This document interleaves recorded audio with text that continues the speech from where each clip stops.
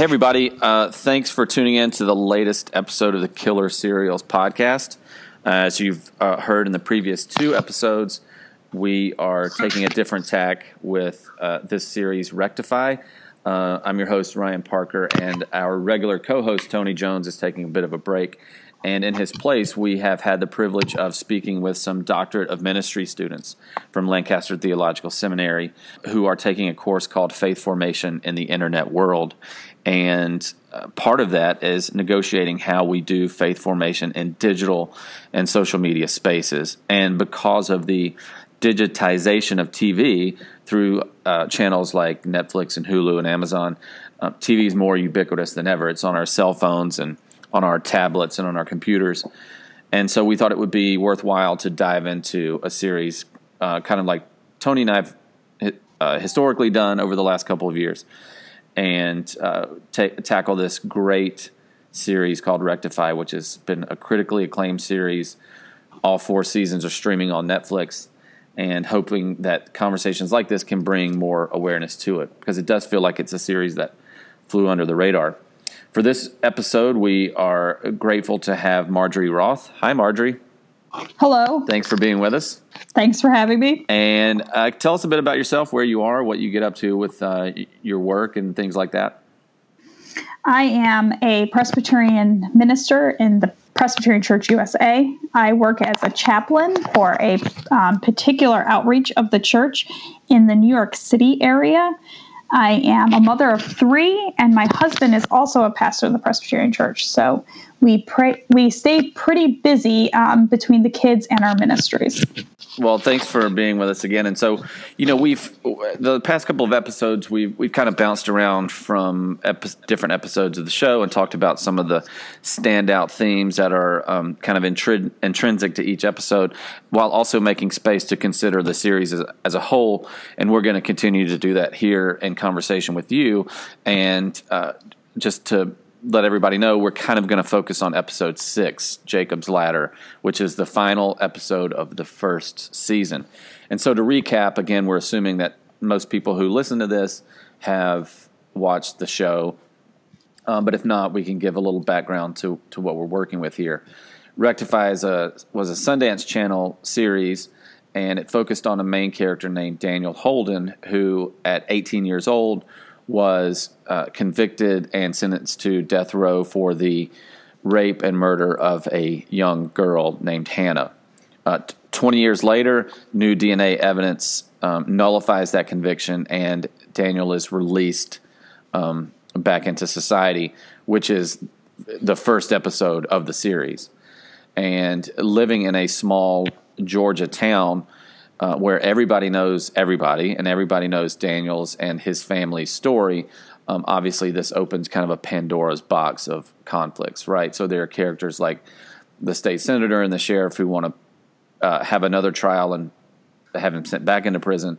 And obviously there are characters like his family and his lawyer who recognize that evidence like this DNA evidence is fairly significant, and that Daniel should remain a free man.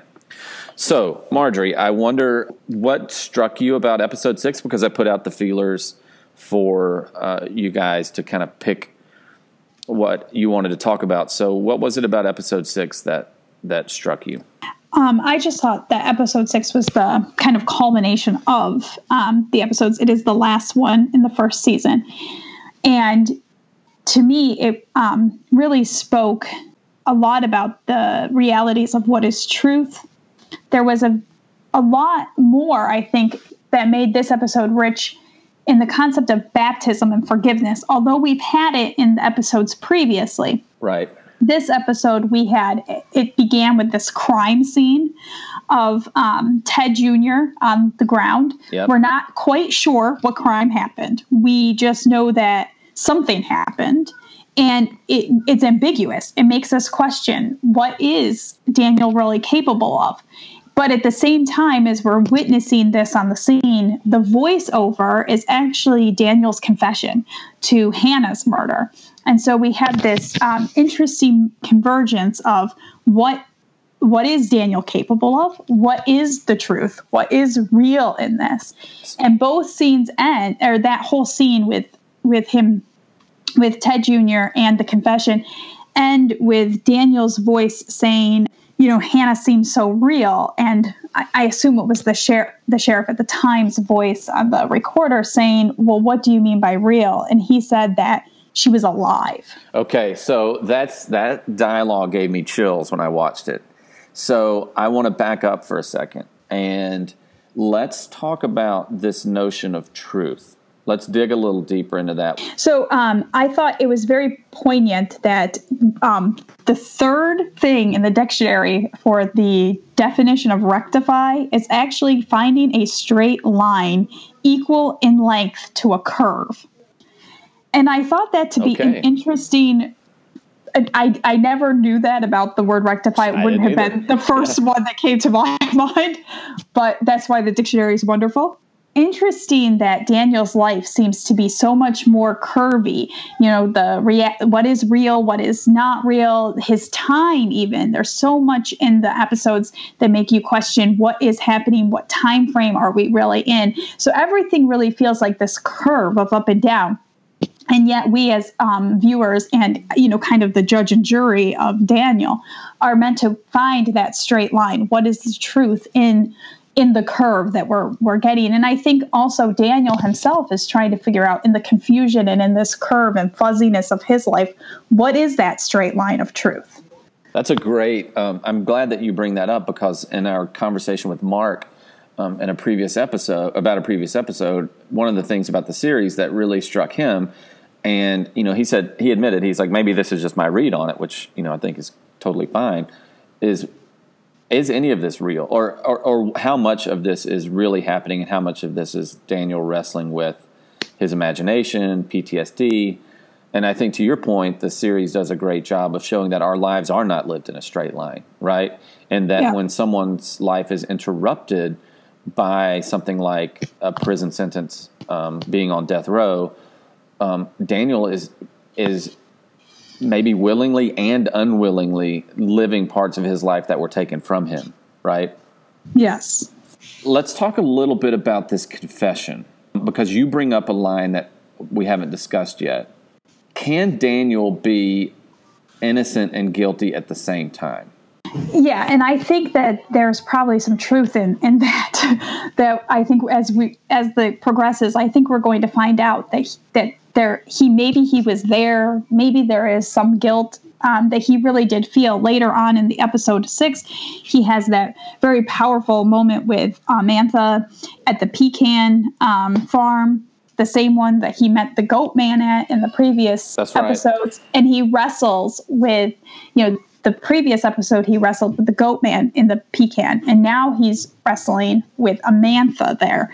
And that is a verbal wrestle, but it's a wrestle nonetheless of what is the truth. And they go back and forth, and Amantha is so sure that he did not do it. She seems to be, throughout this whole thing, the one that has complete and total faith and believes in Daniel. If nothing else, she believes in Daniel's innocence. So I think there's a willingness we see in Daniel to acknowledge something that I think oftentimes we are unwilling to acknowledge in ourselves, right? Is that we are complicit in a whole host of atrocities. It may not necessarily be the rape and murder of an individual person, but by being alive and living in kind of a hyper-capitalist society, there's no way to avoid that we participate in some destructive practices. Yes, what do you think about that? I think that's very true. I mean, I'm a Presbyterian, so John Calvin believed in total depravity, and that's a part of, who we are theologically. Okay. That, everything that we do, we still contribute to the sins of the world. The reason why Presbyterians have a confession at church on Sundays is not to confess our personal sins, although that is part of it. It is to confess the sins that we participate in the whole of the world, acknowledging that in just living in this world, we participate in the sin of it. So we might not physically commit the sins that cause somebody to go to jail, but because we live in society and we allow the society to be as it is, which is not always just and is not always fair, therefore, we participate in sending those people to prison. Yeah, we elect the officials that shape the policy that allow these things to happen, right? Right. Yeah. Maybe not us individually, but as a society, as you say. Right. Yeah. Some people still don't vote, but that doesn't mean that they still don't participate in creating that system, be it by being passive in it. Right. And, you see that playing out here, that I think maybe because he has not really been able to mature, Daniel, because all of his his truly maturing age happened in prison. He isn't able to, he really takes on a lot of the guilt and sins. Like he has at that moment with Amantha, he says, I'm sorry for all the pain I've caused you. And Amantha says, no, Danny, they caused us so much pain, not right. Danny causing pain. And I think that's really a poignant moment that, Daniel has constantly throughout this internalized a lot of this as himself. He internalized whatever happened to Hannah as his fault, be it because he actually did it or because, as we hear on this confession at the beginning, there was definitely some mistakes by the sheriff or some pushing by the sheriff, some collusion or whatever we want to call it, that got him to say things that maybe were not true. He didn't say he took off her clothes. The sheriff led him to say that. Well, you bring up another good point with the line at the end, which I think reopens this whole thing when Holden says, well, what do you mean by that? And he says she seemed alive. Yes. So I think maybe she was alive when Daniel last saw her, because I don't think maybe I'm taking sides here. And as we've said in previous episodes, I haven't watched further than season 1 for multiple reasons, but there could be the real case that when he means she seemed alive is that she actually was. Yeah. Well, I harden to believe that Daniel is not guilty of this crime, but that doesn't mean that he is guilty of all crime. I mean, clearly he even if he didn't do worst case scenario to Ted Jr. at the beginning of the episode, he still committed a crime with Ted. I mean, he still assaulted him. He put the man unconscious and laid him down. That was still not okay. So, but I harden to believe that he is innocent. I think that that's the whole point of the show is the realities of the society that we live in, the justice system that we live in, and how it is so hard for people to get away from the perceptions that others put on them, even when those perceptions are not true. I want to talk about something else that as you and I kind of quickly prepped for this conversation, and you pointing to some of the themes that you were drawn to, or some of the moments that struck you. I grew up in a small southern town, so I'm always intrigued by the ways that shows represent faith and spirituality and practice. And one of the themes that are the events that you talked about was this practice of baptism. And the way it's not just the one moment in episode 5. I think that's when he has his baptism. But you saw some threads of that in episode 6. Yeah, I thought the baptism really played out in episode 6. That although Daniel's baptism played out in the previous episode, that in 6 we actually see the culmination of the question: what does it mean to be baptized? Is baptism really just the forgiveness of and cleansing of our sins totally, those we've committed at this moment and those that we will continue to commit? Are we truly wiped clean? Or, and even the bigger question is, are people like Daniel even redeemable? I don't know that Daniel believes himself to be redeemable. Later in the episode when he's talking with Amantha, he says, I don't know what I believe. I don't know if I can believe anything. And you get that's really kind of the thought of he doesn't know if he can believe in anything, and in the sense of what happened with Hannah, but also just in his life and in his strange life. But you see this play out, the baptism play out, with towards the beginning when Tawny and Ted Jr. are kind of talking about it. But Ted Jr., while they're talking about Daniel's baptism, he is washing these pants from the coffee stains from the night before. And so in a way, he is almost trying to cleanse that moment from his life. He has that hard brush and he is rubbing those pants really hard, and coffee stain really doesn't seem to be that difficult to get out of pants. But yeah, he is really trying hard to wipe away, to wash away that moment, both physically from those pants, but also from his memory. And I love how he just has no problem with telling Tawny, like, I basically pooped my pants. Yes, I thought that was intriguing too. And then at those moments, he's saying, well, I guess he's saved now. Daniel saved. And Tawny says, I guess he is. But then they both kind of say it in such a melancholy way that she's not at all sure of what she wants, what the previous day, how she felt a day or 2 days before. Right. In fact, actually, a little bit later in the day when they're talking again, they bring up the baptism, and she says, it might have been too much too soon, are her words.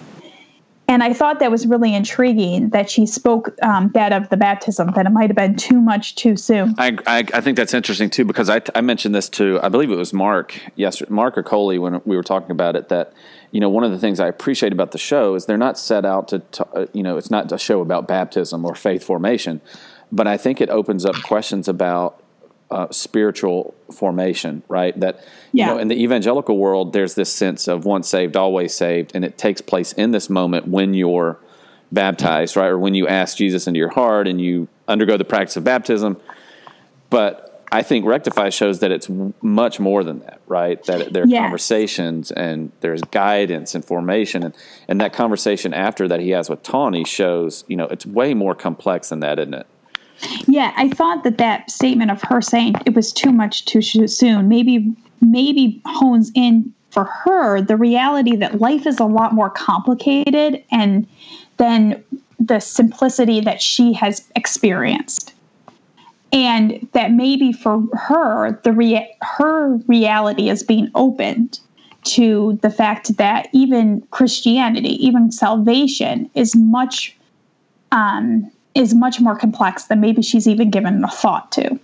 And, for her, baptism was, just wiping away the sin, and then you are free and you are going to go forth and you are going to be a good Christian, because that's potentially all what she has experienced. Could be. But she wasn't able to convince and say, quote, save Daniel from really doing, and immediately upon being baptized, basically commit another crime.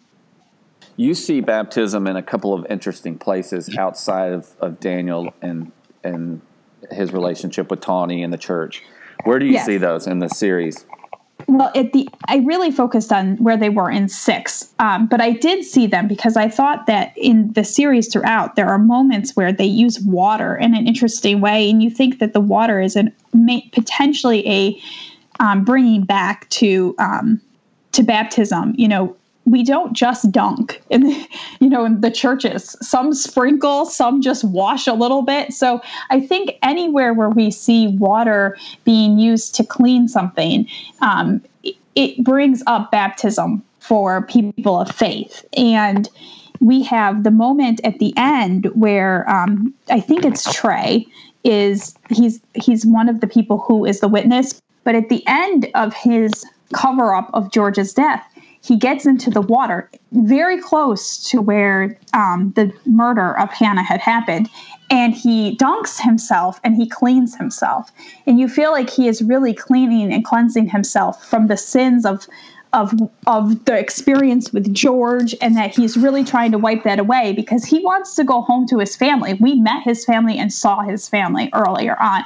And you have this understanding that he wants to cleanse himself of what happened in the past. He doesn't want to go there. He wants to just start pure and clean and with his family. I think there might be a lot of people who would watch that and say, "Oh, he's just in the water and he's just washing off the blood and the grime from moving the body." But I think when you have a series like this that takes place where it takes place and that have engaged these types of conversations, I do think it is right or good to consider that deeper meaning, right? That there's more symbolism to it than just the kind of logistics of moving a dead body, right? Well, they didn't have to show that scene. they could have had to move the dead body, and the next scene could have been him being clean and mowing his lawn. Correct. But they showed the scene. I think they showed the scene to show us this idea of cleansing, or cleansing himself of, what he had done, of even what he had done in the past.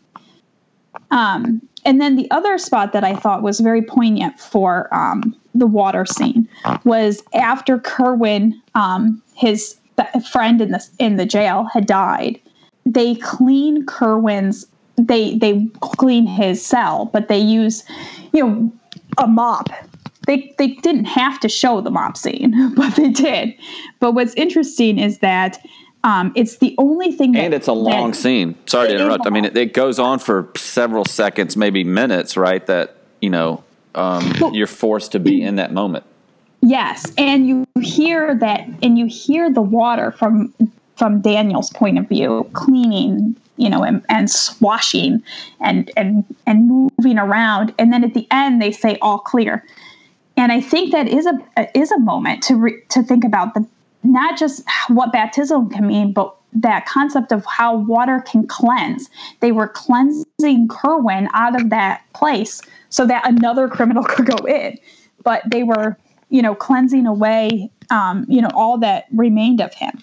I think this is a good segue into a question that I've asked across all these episodes. Is they're cleaning out the cell, and there's the line "all clear," when it's quite clear in the series that the justice system is anything but that. Right? It's not clean. It's not flawless. I wonder if you could talk about the ways in which maybe you thought about that part of the human experience, that part of our culture, the justice system, the prison system, before you watched Rectify, and then maybe how the show has shaped your thinking or challenged your thinking about that. It may have, or it may has, and that's fine. But I just wonder if you could reflect on that. So I have always had a mind for social justice, and have always felt very concerned about our prison systems in America.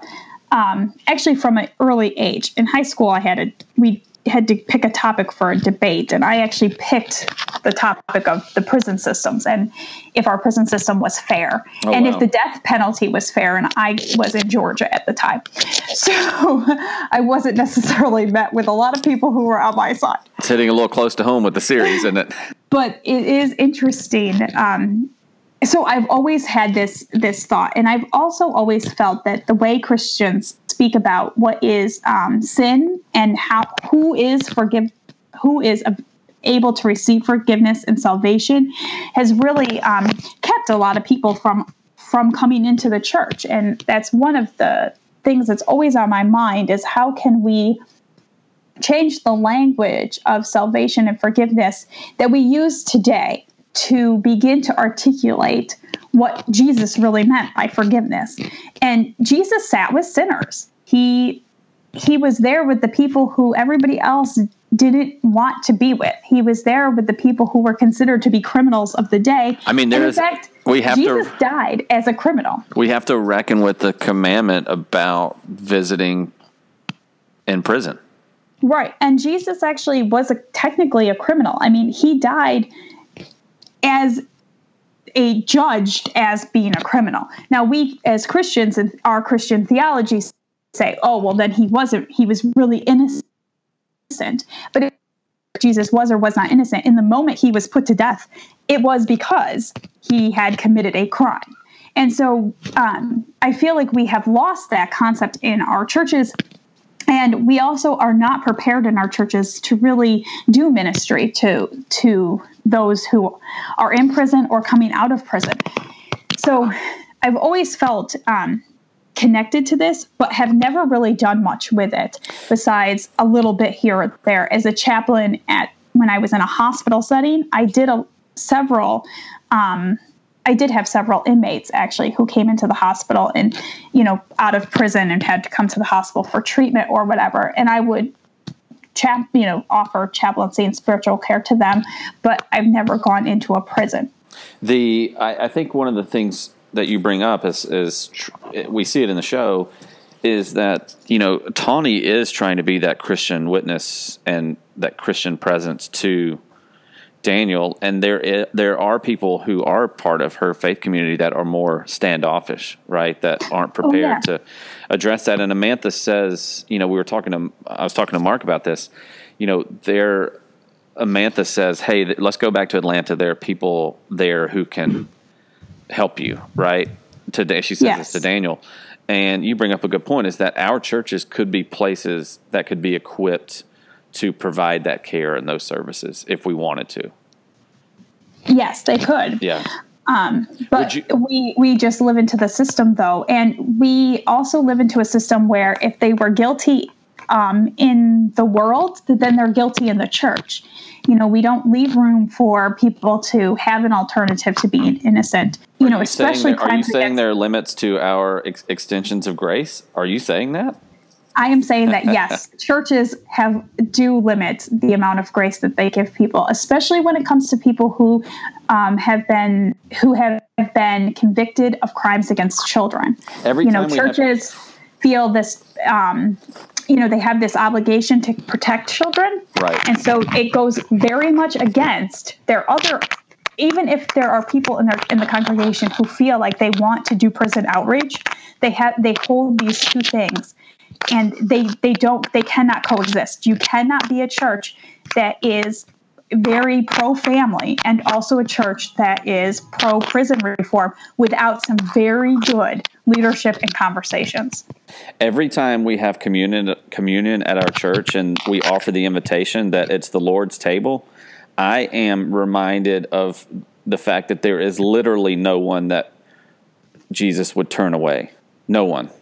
Right. And I am, but yet I think our churches would turn away a lot of people. Oh, and we do turn away people all the time. So I have a question for you, and this is kind of a closing question that I think is kind of in keeping with this thread of conversation. Is Rectify a show that you would engage your faith colleagues or your faith community around? It is. I mean, I'm in a weird context because I am a chaplain to people who live in their homes and they're not necessarily a true community. They all have their own communities, but I do think that this is something that could be very useful within a church context. And even if you're not actually going to begin the very difficult task as a church to say, yes, we are going to be really, really open, or we are really going to extend ourselves into prison ministries, even if you're a church that just says, look, I see this as an injustice and let's have an open conversation about it. I think it would be good to have people look this series up. I'm not sure that you could expose everybody in your congregation to this series because there are some moments that would be church setting. If you were going to engage it, it would be better if people had watched an episode and then came in. That way, some of the uncomfortable scenes could actually be talked through without people feeling awkward.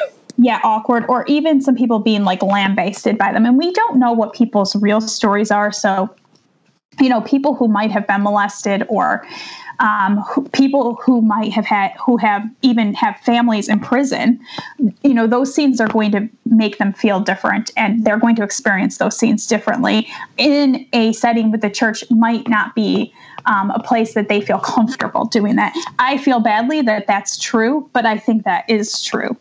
Yeah, well, you're respecting people's experiences and giving them space to process those things. But the one moment in this episode 6 at about 20 minutes in, Daniel says something that I think is very poignant and it's really good for church people to hear. And that is, just not.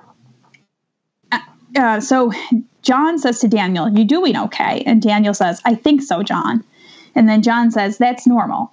Not doing okay considering everything. Sorry." And then Daniel goes on to express how he was shocked that he found John at Amantha's home, and then says, just not used to contemplating all the variables one might encounter. I mean, there was variables inside, but wasn't like out here where it's, and if you don't have the years of experience, there isn't the repetition of everyday living to make things mundane, because mundane is calm and soothing. Mundane isn't out of the ordinary. When everything is out of the ordinary, it can be too much sometimes. That is such a spiritual oh my goodness statement. The most, I think, however you want to engage it, philosophically, spiritually, there's some depth to that exchange that I think requires real unpacking and conversation, as you've articulated from our faith communities. Yes. Yeah. I mean, you could go in a lot of directions in that. We could even start talking about just how our faith communities are not, that we have lost our own voices in the world. And so even the Christian voice is not even heard in the world anymore. And so when church people come to us, this is what they experience. People who are unchurched, when they walk into our church, they don't know what to expect. And, when we're in a relationship with God, this is very true too. This is powerful on multiple levels. And to your point, when people walk into churches, they don't know what to expect. And at the same time, are we prepared to expect and embrace the endless possibilities of what people experience and what humans experience, Right. Yeah. Right. Hey, Marjorie, I want to thank you so much. I know you're super busy, but thanks so much for taking the time to chat through this show with us. I think it's been interesting to see. This was the third conversation. It probably be aired or posted towards the end of the series because we're talking about episode 6. But just how every conversation is unique, and we haven't rewalked many paths. Right? There's always something different to talk about. So thanks for your insight and for the good work that you do. And hopefully we can have you back again to talk about other series. And I look forward to sharing your podcast about Star Wars. I can't wait to hear it. Thanks. I appreciate that. And thanks for letting me be here. And thanks everybody for listening to this episode of the Killer Serials podcast. We look forward to sharing more episodes with you in the future. Stay tuned.